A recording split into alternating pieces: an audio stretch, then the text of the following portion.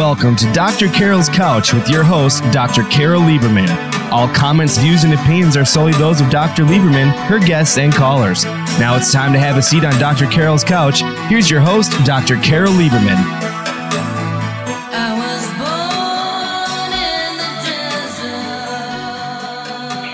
And welcome to today's edition of Dr. Carole's Couch. I'm your psychiatrist host, Dr. Carole Lieberman. Well, today we're going to be talking about the Joker film, Incels, and mental illness. Now, if you're sitting there wondering what all these three things have to do with each other, you will soon find out. Before I introduce my guest, I want to say a few words about the Joker movie. If you have not seen it, please go out and see it. Now, for those of you who are familiar with my work as the nation's #1 anti-media violence activist, you may find it strange that I am telling you all to go see The Joker, which has been reported as being a very violent movie. Well, you know, all of Batman movies are pretty violent. And we know, for example, the one that caused a shooting in Aurora, Colorado in the movie theater. But, in fact, this movie, although, yes, there are some scenes of violence, but it is not gratuitous violence. It is violence that is part of the theme and the point of the movie. Now, of course, I'm not going to give away the ending, but I will say that the reason why I'm urging you to see it is because this movie gives an explanation. It is so psychological. It gives such a good explanation as to why and how people become violent. You see the Joker's life. You understand what makes him tick. And yes, is he ultimately driven? He wasn't a violent man to begin with. But is he ultimately driven to perpetrate very violent acts? Absolutely. And of course, this is one of the movies, you know, that gives the origin of the Joker in the Batman films. There apparently have been some other stories described in the Joker, but this, I am sure, beats them all and explains, and why is this valuable to you? I mean, why should, and not just, well, first of all, Joaquin Phoenix deserves Best Actor for this. If he doesn't get it, it will be a steal from him. And this movie actually deserves Best Picture, but somehow I don't think that it's going to get it, but it certainly deserves it. Now, how does this relate to incels? Well, my guest is going to talk to you about that. And as I was starting to say, you know, mental illness, the Joker is seen as having had a history of mental illness. His mother, well, it's kind of questionable. The mother, well, I don't want to go too much away. I won't go too much away. I will just, however, introduce my guest and read a quote from the Joker movie. Well, actually, one of the best quotes is it just me or is it getting crazier out there? And we all know the answer to that. It is not just him. The story is about the Joker is named Arthur Fleck, and he's Joaquin Phoenix, and he's a failed stand-up comedian who's driven insane and turns to a life of crime and chaos in Gotham City. Here's a segment from the movie that will lead into my guest and what we're going to be talking about today. The Joker, Arthur Fleck, is imagining himself being on Murray Franklin's show. It's a late-night talk show. And he wants to be this hotshot comedian, and he and his mother, he lives with his mother, and he and his mother always watch the Murray Franklin show every night. And so that's his dream, to get on the show. So, in fact, he gets invited to be on it, and I'm not going to explain why or how. That's part of the movie that you need to see. But he goes into this fantasy about himself being on the Murray Franklin show. So Murray Franklin says, in his fantasy, Murray Franklin says, "What's your name?" And Arthur says, "Hi, Murray, Arthur." Murray says, Author. Author says, my name's Arthur. Murray says, well, okay, well, there's something special about you, Arthur. I could tell. Where are you from? I live right here in this city with my mother. The audience laughs. Murray says, okay, hold on. There's nothing funny about that. I lived with my mother before I made it. Just me and her. I'm that kid whose father went out for a pack of cigarettes and he never came back. And the audience goes, aw. And Arthur Fleck says, I know what that's like, Murray. I've been the man of the house for as long as I can remember. I take good care of my mother. The audience applauds. Murray says, all that sacrifice, she must love you very much. Arthur says, she does. She always tells me to smile and put on a happy face. She says I was put here to spread joy and laughter. The audience applauds. And then Murray says, I like that a lot. Come on down, come on. For that, you got to come down. And Arthur joyfully joins him on the stage as the audience claps. Well, it doesn't turn out so joyfully in the end, but you will have to see that for yourself. Okay, now, my guest.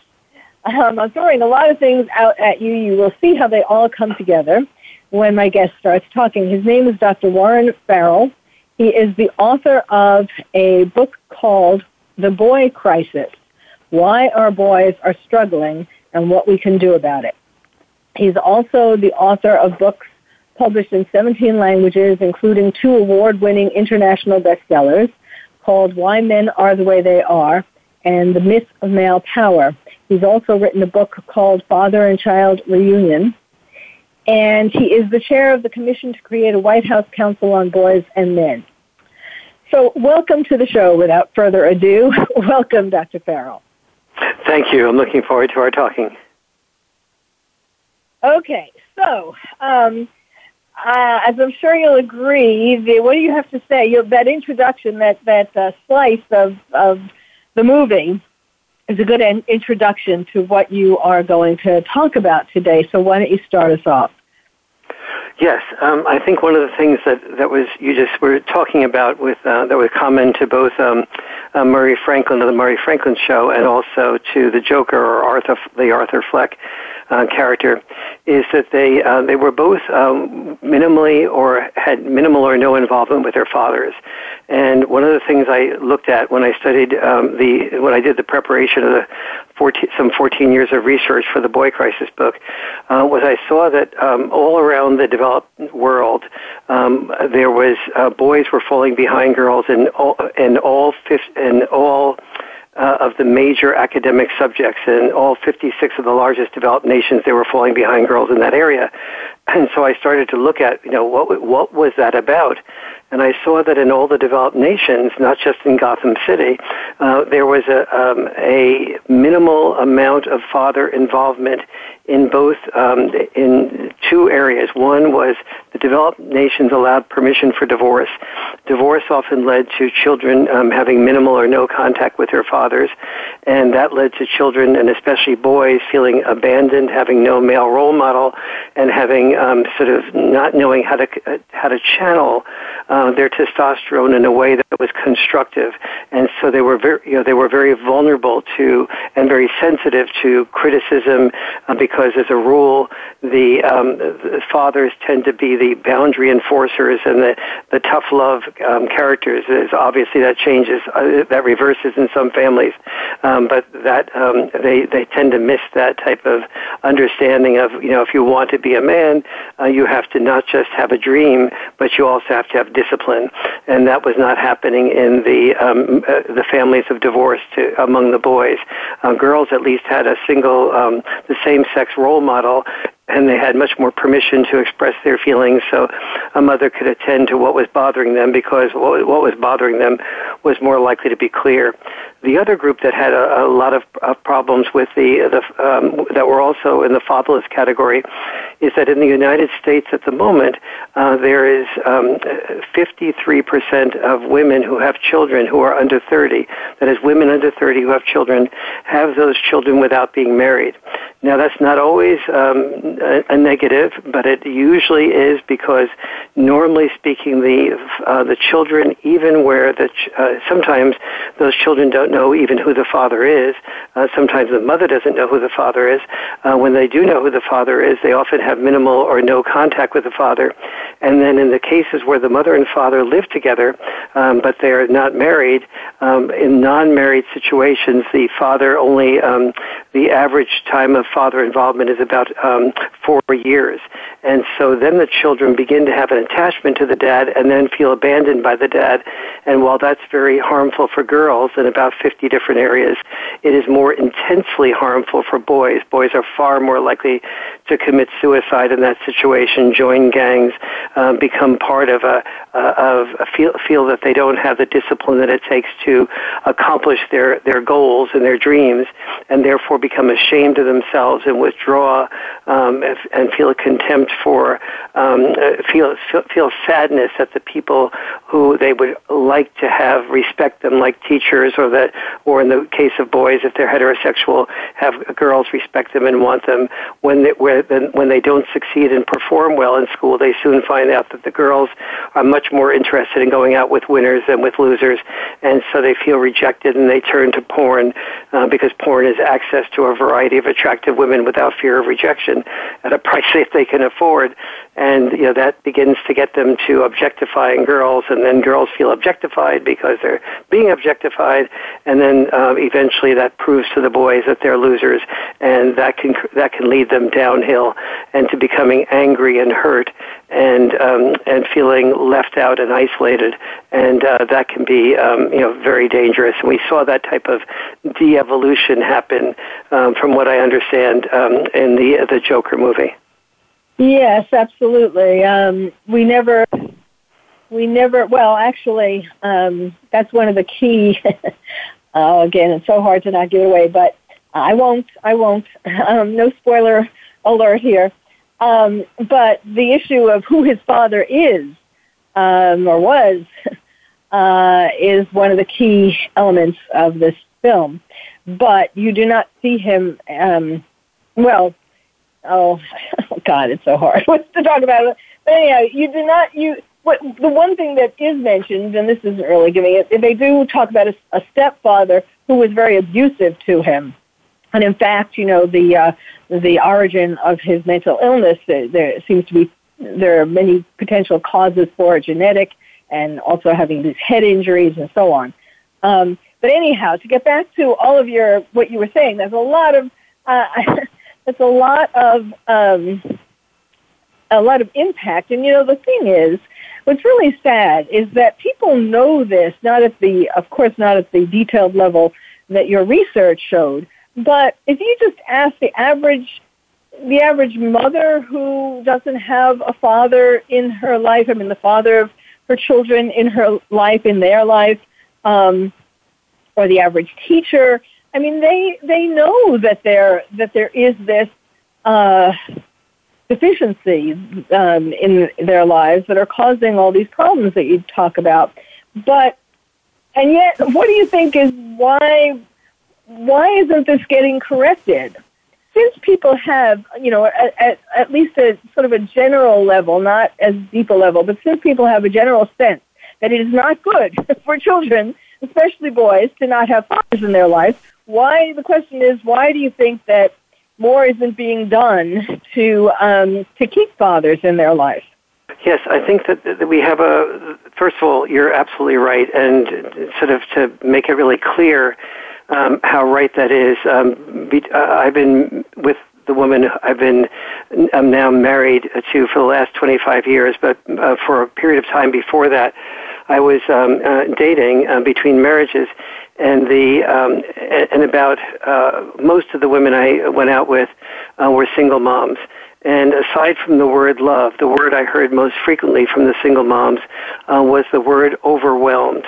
And the single moms are almost always feel overwhelmed, whereas the dads who are often feel left out, not needed, or taken for granted, or gate kept, meaning that the mother is saying that, gee, you left the child at the school when the child is 11, and you went home and watched the football playoffs, and you must care more about the football playoffs than you do about our child, because many male behaviors like roughhousing and what I just mentioned appear to the mother to be a sign of neglect of the child, whereas from the father's point of view, what they're a sign of is willing to give the child the chance to make mistakes and then to process or talk through the mistakes that they're making and have the child identify what the red flags were. That, were they on the what did they go to pick up a basketball game, and were there a couple of guys their age drinking and trying to persuade them to drink as well, and were they fouling each other in ways that were abusive, and then later you got into a fight. Well, how could you have gotten out of that situation? A father's perspective on what needs to be done with a child is more likely to involve discipline, more likely to involve tough love, and those things tend to lead to postponed gratification that allow boys to be successful. But oftentimes, whether you're a stepfather or a biological father, oftentimes, especially if there's a divorce, those ways of helping to contribute to the parenting process and what should ideally be checks and balance parenting, where the mother's modality is respected and the father's modality is also respected, and the mother and father negotiate how to deal with their differences. So the child asks the mother to climb the tree, and the mother says, "Well, sweetie, the tree is really high, and maybe in a few years, but not now." And the dad says, "Oh, let the kid, climb the tree. She may, and the mother and the father negotiate back and forth and finally agree to let the child climb the tree, but not too high and not on certain branches, and that the father has to be out underneath the tree to cushion the fall." And so the second thing that's missing is the father's contribution. And the third thing that's missing is that the child raised without the father, the female child tends to do worse in about 50 different areas. I was able to document for the Boy Crisis book, but the boys do even considerably worse than the daughters do in about those 50 different areas, plus some others that do not apply to the girls. And so in a way, everyone's losing. The mother's losing by being overwhelmed. The father's losing by being disregarded or put down or mocked. And the child is losing by not having the father involvement. And so, we've talked about one child, no child left behind. Well, the root of no child left behind is really making sure that there's no parent left behind. Dr. Farrell, I need to interrupt you because we do need to take a break. But when we come back, we'll continue this conversation. My guest is Dr. Warren Farrell. He is the author of a book called Why Our Boys Are Struggling and What We Can Do About It. The Boy Crisis is the main title of that book. And when we come back, we'll hear more about that. And we have to get to the incels, Dr. Farrell. Sure. And how that all relates to the Joker and the father crisis. So stay tuned. You're listening to Dr. Carole's Couch, and I'm your psychiatrist host, Dr. Carole Lieberman.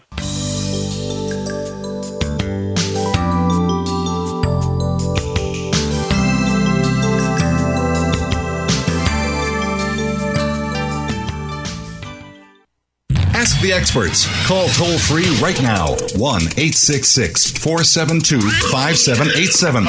And ask our All-Star team to answer your question. That's 1-866-472-5787. Thank you for calling. VoiceAmerica.com. Are you having difficulty coping with these troubled times? Do you want help? Then contact Dr. Carole Lieberman today at www.drcarole.com. Dr. Carole is a certified psychiatrist who not only has won an Emmy, but is a regular on top television shows like Oprah Winfrey and Larry King. She's here to help you through books, CDs, and helplines. Having trouble relaxing? Check out her relaxation CD. Has the fear of terrorism crippled your life? Call the terrorism hotline. And if you're having trouble with relationships, check out her book, Bad Boys. Dr. Carole wants to help you today, so contact her at www.drcarole.com or for immediate help at 1-900-860-COPE. Get help making sense of these troubled times. www.drcarole.com. These days, everyone is looking for information on staying young, healthy, and fit. The Voice America Health and Wellness Network is here to help you on your quest to better health and a better you. We talk about everything from diet, fitness, and aging to substance abuse, personal growth, mental health, and much more. Learn from our experts who cover health and wellness from traditional and holistic perspectives. Tune in to the Voice America Health and Wellness Network. Healthy living starts here. Stimulating talk gets those synapses in the brain firing really fast. all the time. The #1 internet talk station where your opinion counts. VoiceAmerica.com. Welcome back to Dr. Carol's Couch. If you have a question or comment for Dr. Carol, dial toll free at 1-866-472-5788. Now back to the show. Here's Dr. Carole Lieberman. And welcome back to Dr. Carol's Couch. I'm your psychiatrist host, Dr. Carole Lieberman, where we're talking today about the Joker movie, Incels, and the boy crisis. And mental illness, I should say, and which somehow this all involves the boy crisis as well, as you will hear, because we're now going to move over to the Incels aspect of this.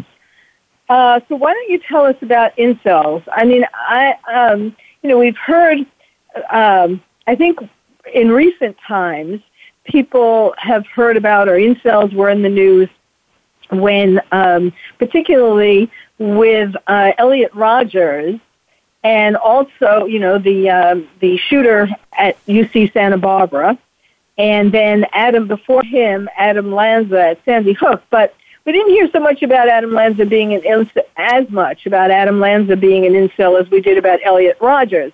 But let's talk about that and how this relates to the boy crisis. Yes, Elliot Rogers was the only one that really was identified as an incel, and he was the shooter at UC Santa Barbara, just to put all that together.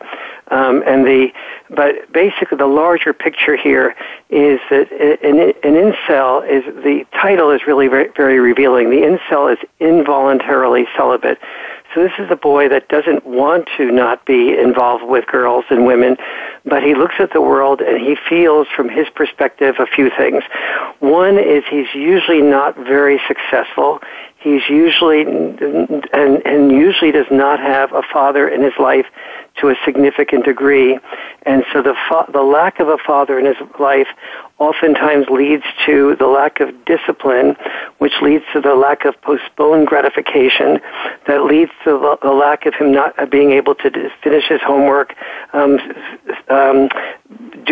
rehearse the drills for, say, a basketball team or being a musician, and so he often has a dream, because usually the mother is sensitive to his special skills and encourages him to pursue a dream, but then usually after pursuing the dream without the discipline, he doesn't fulfill his dream, and he tries that 2 or 3 or 4 times, and then begins to lose, feel ashamed of himself that he's a loser, and to think of himself as a loser, and then he finds that his mother is saying how sensitive, talented, and bright he is, but he's seeing that in, like Elliot Rogers' case that we just talked about at the University of California, Santa Barbara, he feels that, gee, Mom says that girls really like sensitive boys and will be responsive to them, but they look like Elliot Rogers did at the boys who are getting the dates, and they find that they're not the sensitive, caring, sweet boys that say, "Is it okay if I touch your hand?" But rather they're the football players, and the cheerleaders are saying, "First and 10, do it again," to the football players, not "First and 10, please be more sensitive like Elliot Rogers is again," to the football players.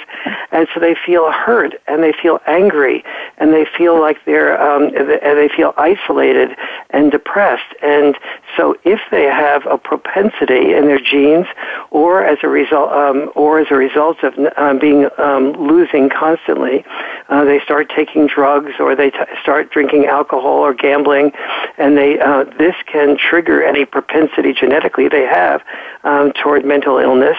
And so all of this gets wrapped up together. One hand, in doing the research for the boy crisis, one could say that the result of the fatherlessness being such a crucial issue, that my solution would be father involvement. part of my solution is father involvement, but I'd like to go a step back further, which is really more relevant to the work you do, which is that one of the ways to stop fatherlessness and therefore to stop the boy crisis is to have couples trained in communication skills so that the couple is less likely to divorce and therefore less likely to have a lack of father involvement and therefore less likely to have a boy that is without the skills that it takes to succeed and therefore not feeling so ashamed of himself. And so this is where, one of the things I'm talking to the White House about now is getting either a White House Council on Boys and Men or some type of major effort to be put forth with the involvement of fathers as well as the involvement of communication skills being taught to young men as a way of preparing them to be what I call father warriors, and then also a way of making the American family great again as a way of making America great again, that you don't have a great America unless you have a great family with both parents involved, and that the real issue that we should be dealing with is not no child left behind, but no parent left behind. Yes. Well, that makes sense now. Like, I was looking at your website, and I see that that's what you do a lot of, these couples communication groups and retreats and all of that. That makes total sense. I mean, that kind of answers the question I had asked earlier about if people are realizing to various levels that there is this problem, this boy crisis and lack of father crisis and all that, why isn't more being done about it? And so obviously you're doing what you can, your part, in trying to keep families together. It's so interesting that people are so defensive. First of all, obviously there's so much divorce going on in America. Well, all over, not just America. And people who have been divorced are so defensive about acknowledging, even though on one level they really understand this, all the things that you've been talking about, but on another level, they don't want to believe that divorce does leave scars on kids. And I saw that you act as an expert witness, as I do, and you must come across this all the time. So talk a little bit about that. Yes. First of all, because there may be some single moms listening or some people who are divorces listening, let me give a little bit of hope here. There is something you can do if there is a divorce situation. In doing the research for the boy crisis, I found that children who have what I call the 4 must-dos of divorce, if all 4 of these are followed, then the damage to the children of divorce is only a little bit more than the damage than happens in an intact family.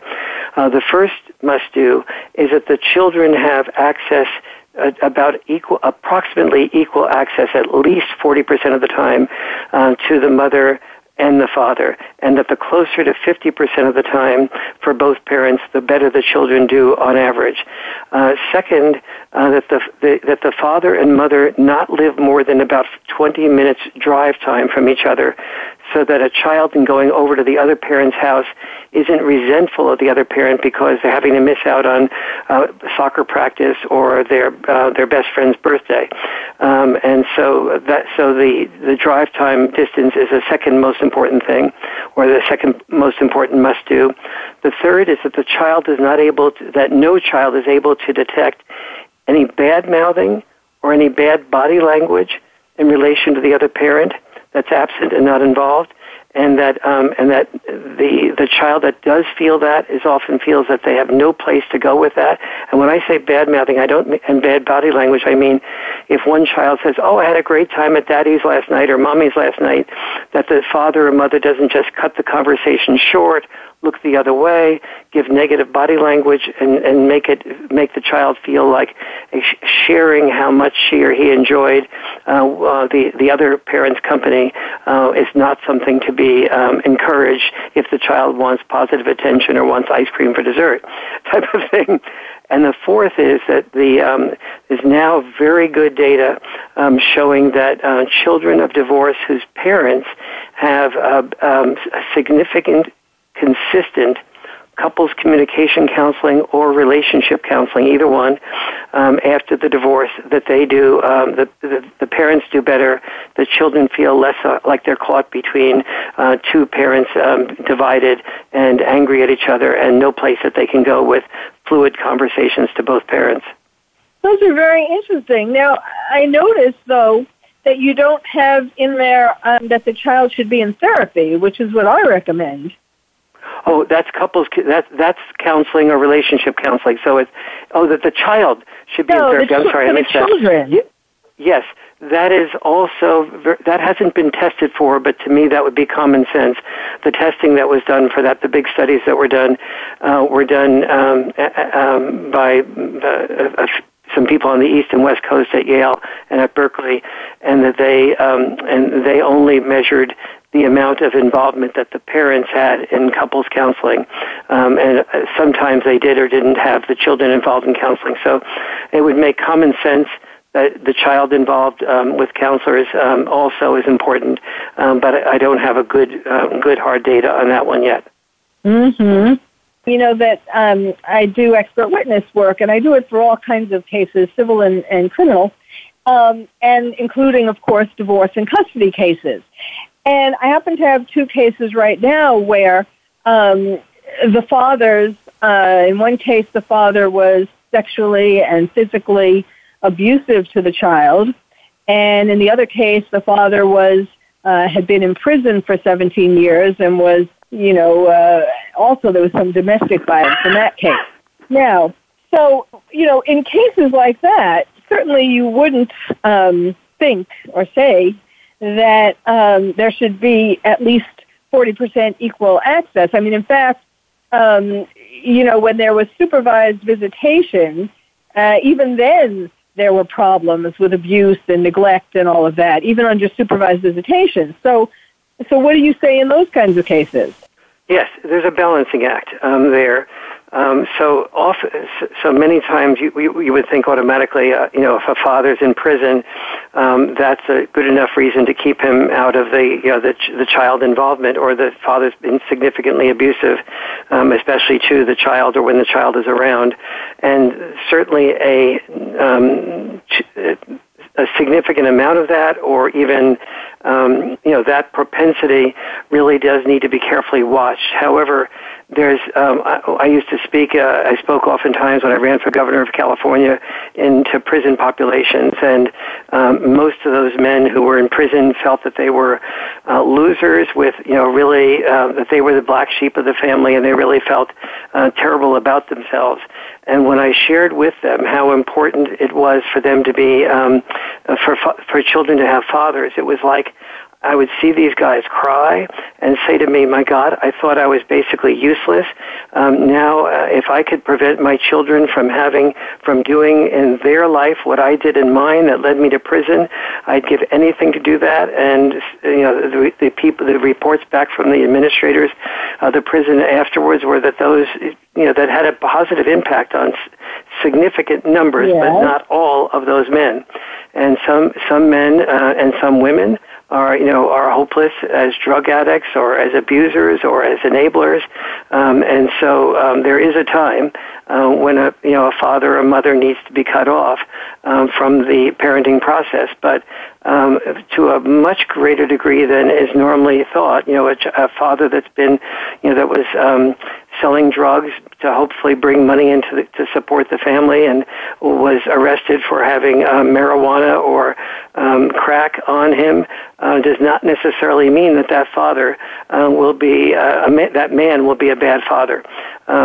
Significant, and then if the father and mother have gotten into domestic violence situations, we have to remember that fathers and mothers are equally abusive toward each other.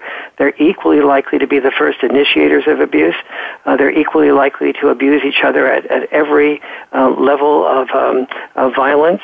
And that the best solution to domestic violence is teaching both mothers and fathers how to hear each other.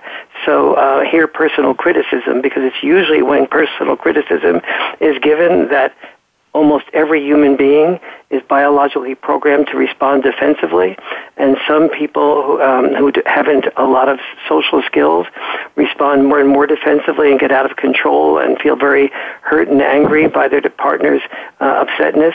And women and men both abuse each other about equally. But we've sort of looked at the issue of domestic violence as a male versus female, a male to female issue as opposed to a dual issue. Well, okay, but I just want to clarify something because certainly in the cases that I'm talking about, in any case, there was not equal. It wasn't, the mother was not being violent towards the father. It was all from the father to the mother. And typically it is more from the father to the mother. But we do need to take another break. When we come back, we'll talk more about the Joker, incels, mental illness, and the boy crisis. So stay tuned.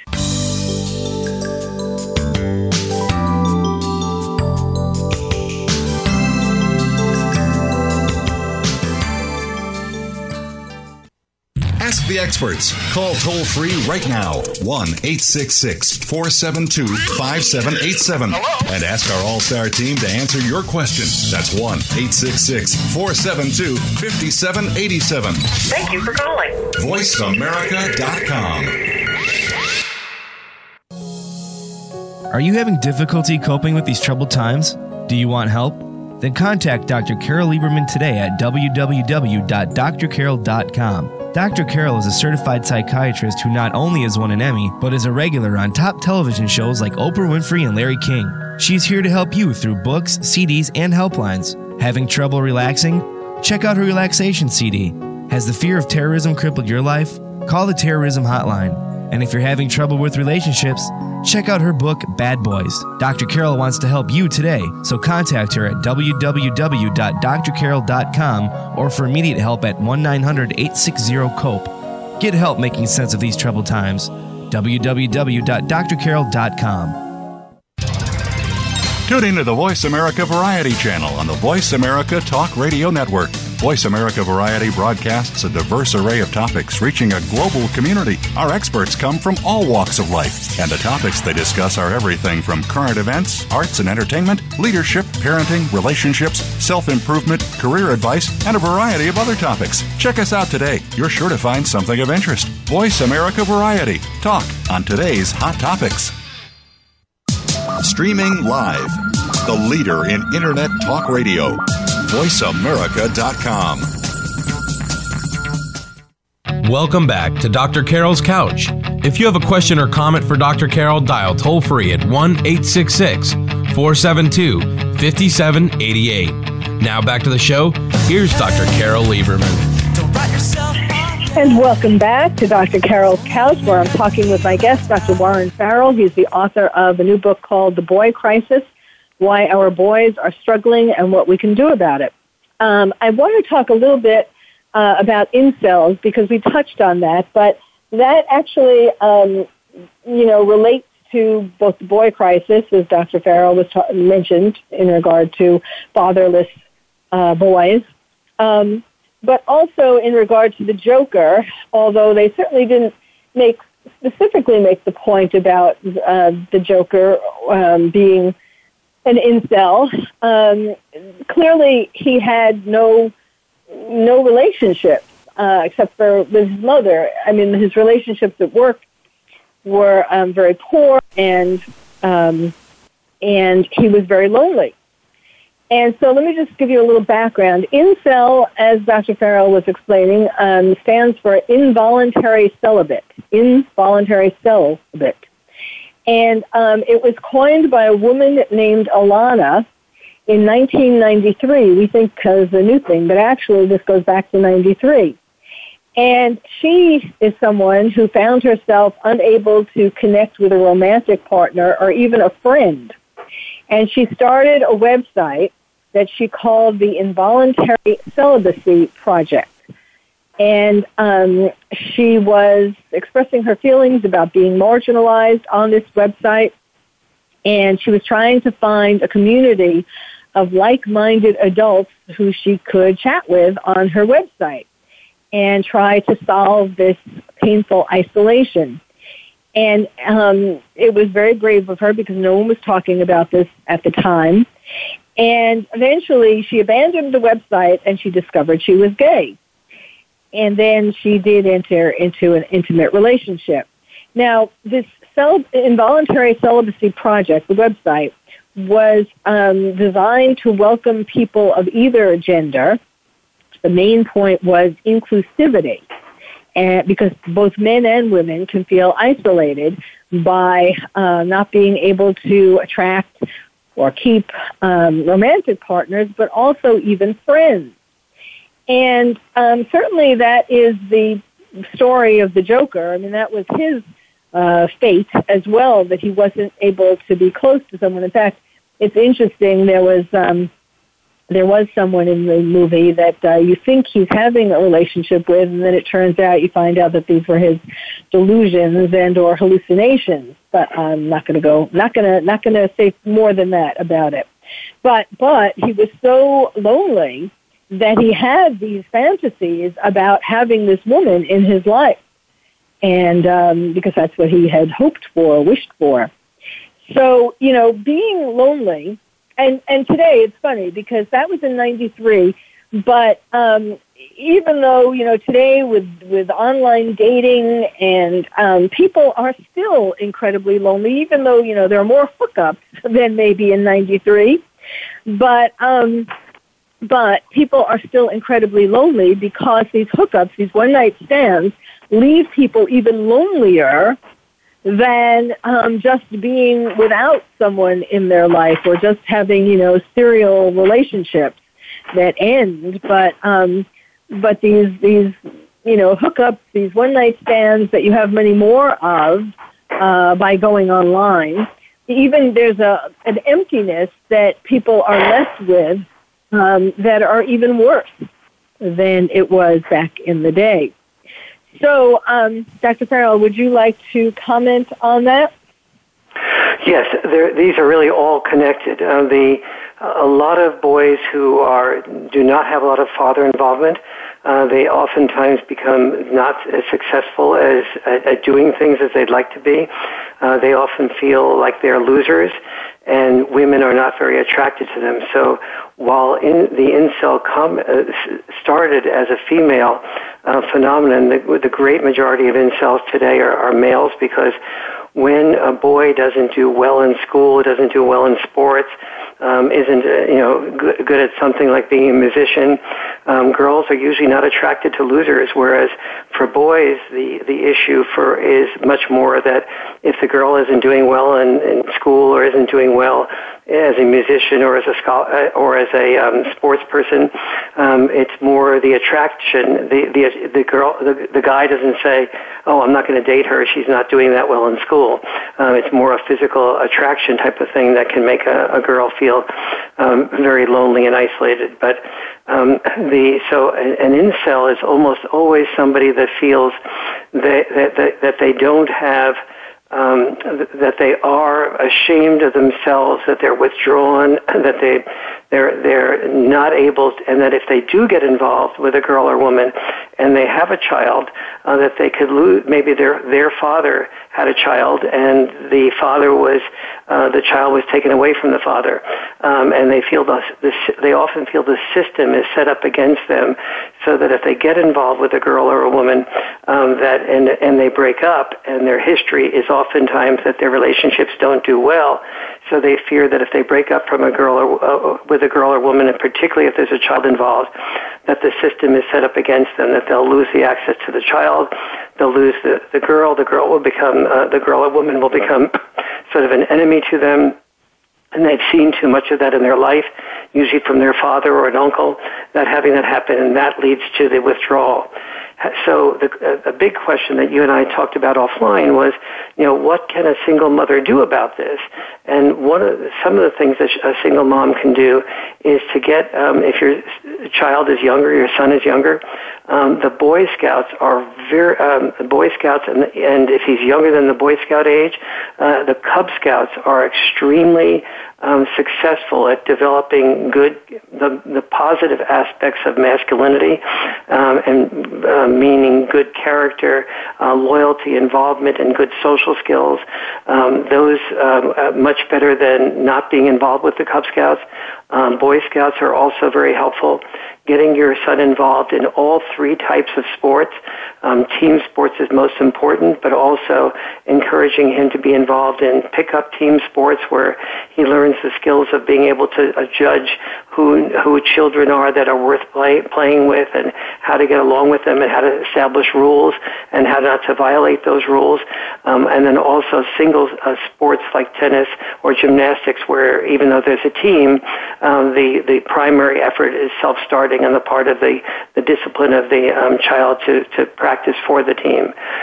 Certainly music is important, and if you're faith-based in your orientation, getting your child involved in a faith-based community, and particularly important is two things. One is that your son has a very good male who's in that faith-based community, and then secondly and more importantly, that the male gets your son involved with other boys his age, so that the boy can see that his loneliness and withdrawal and his anxiety, his anger, that's not him alone, and that as he hears other boys having that same fear, that mask of masculinity that they're hiding behind, he feels much less lonely. And of course, all of this is true for girls as well, but to a lesser degree. Girls are more likely to have a same-sex role model in the mother, and more likely to express feelings, and more likely to talk to girls about their problems without being ashamed about doing that. Well, of course, though, girls have a different, their main problem when there's divorce and the father isn't in their life very much, their main problem is that they are attracted to bad boys, and that they are become promiscuous, do anything to have male attention. That's why, all this, how sex and oral sex and how girls are desperate to do anything, are willing to do anything to attract a boy and get male attention, because they're so desperate after they don't have the attention of their fathers. You're absolutely right about that. Their life. It ruins their life in that way as well. I wrote about that. That was part of what I wrote about in my book, Bad Boys, why we love them, how to live with them, and when to leave them, and Bad Girls, why men love them, and how good girls can learn their secrets. But talking about boys, and since we're sort of coming to the end of the show, I want to make sure I have time to remind people about all your books. The two award-winning international bestsellers, Why Men Are the Way They Are, The Myth of Male Power, and then another book, Father and Child Reunion. And then, of course, the more recent book, the current book, the new book, Why the Boy Crisis, Why Our Boys Are Struggling, and What We Can Do About It. And this can be found, of course, on Amazon and, of course, in independent bookstores, which we all love to support.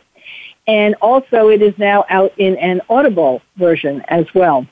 So I think there are so many that, in addition to what you were describing as the individual impact of fatherless homes, we sort of touched on it in terms of boys becoming, or boys drinking, taking drugs, that triggering genetic predispositions to illnesses like schizophrenia, mental illness, and then, of course, also taking out their aggression in mass shootings like we had with Elliot Rodgers. And, if you look at all the mass shooters, Elliot Rodgers was also an incel, but if you look at mass shooters in general, you will find that they come, for the most part, they come from broken homes. That is one of the things that is prevalent. That's absolutely right. Yeah, absolutely right. Yeah. If you look at these issues here, like we often blame the mass shootings on guns or access to violent video games or electronics or other types of issues like bad family values or so on. And girls have access to the same guns, the same violence in the media, same violence in video games, the same family values. They're at the same socioeconomic level as their brothers, in the same types of homes. And yet girls are not doing the shootings. The boys are. And this gives you a sense of how, and the great majority of these boys, about 80-85%, are from fatherless homes. So they're not. So they're just about 100% boys. There's, I think, one exception to that rule, and then significant. Yes. Okay, I'm sorry, Dr. Farrell. I kind of need to interrupt you because we kind of need to stop the show. We're coming to an end here. I do want to just say, quickly say one thing. Of course, I agree with you 100% in regard to guns, but as someone who has done research on media violence, no, media violence does have an impact on girls and boys. Yes, boys more, but that could be, for one thing, could be because of this additional variable of the fact that they are coming from fatherless homes or broken homes. We need to stop, unfortunately, right now. But thank you so much. Again, the book is called The Boy Crisis. So thank you so much, Dr. Farrell, and thank you all for listening. You've been listening to Dr. Carol's Couch, and I'm your psychiatrist host, Dr. Carole Lieberman. Thank you for joining us on Dr. Carol's Couch. Join us next week at 1 p.m. Pacific Time for another installment of Dr. Carol's Couch. We'll save you a seat.